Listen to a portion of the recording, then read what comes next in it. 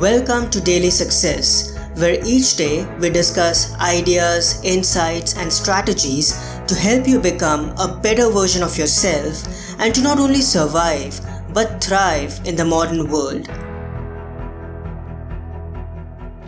Overcoming the gravitational pull of the crowd. Living an authentic life that aligns with your core values and your most treasured desires is not exactly a cakewalk in the modern world. It never has been. It takes great resolve, guts, and inner strength to walk on the path less traveled.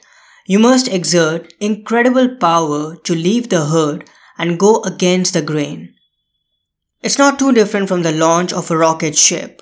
The space shuttle consumes tons of fuel during the first few minutes of its flight than it does for the remainder of its trip. The simple reason being that it has to break free from the pull of gravity.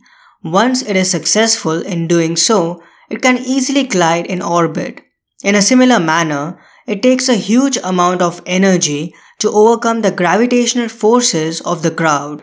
But you have to do that at all costs, because that's the only way to live more truly.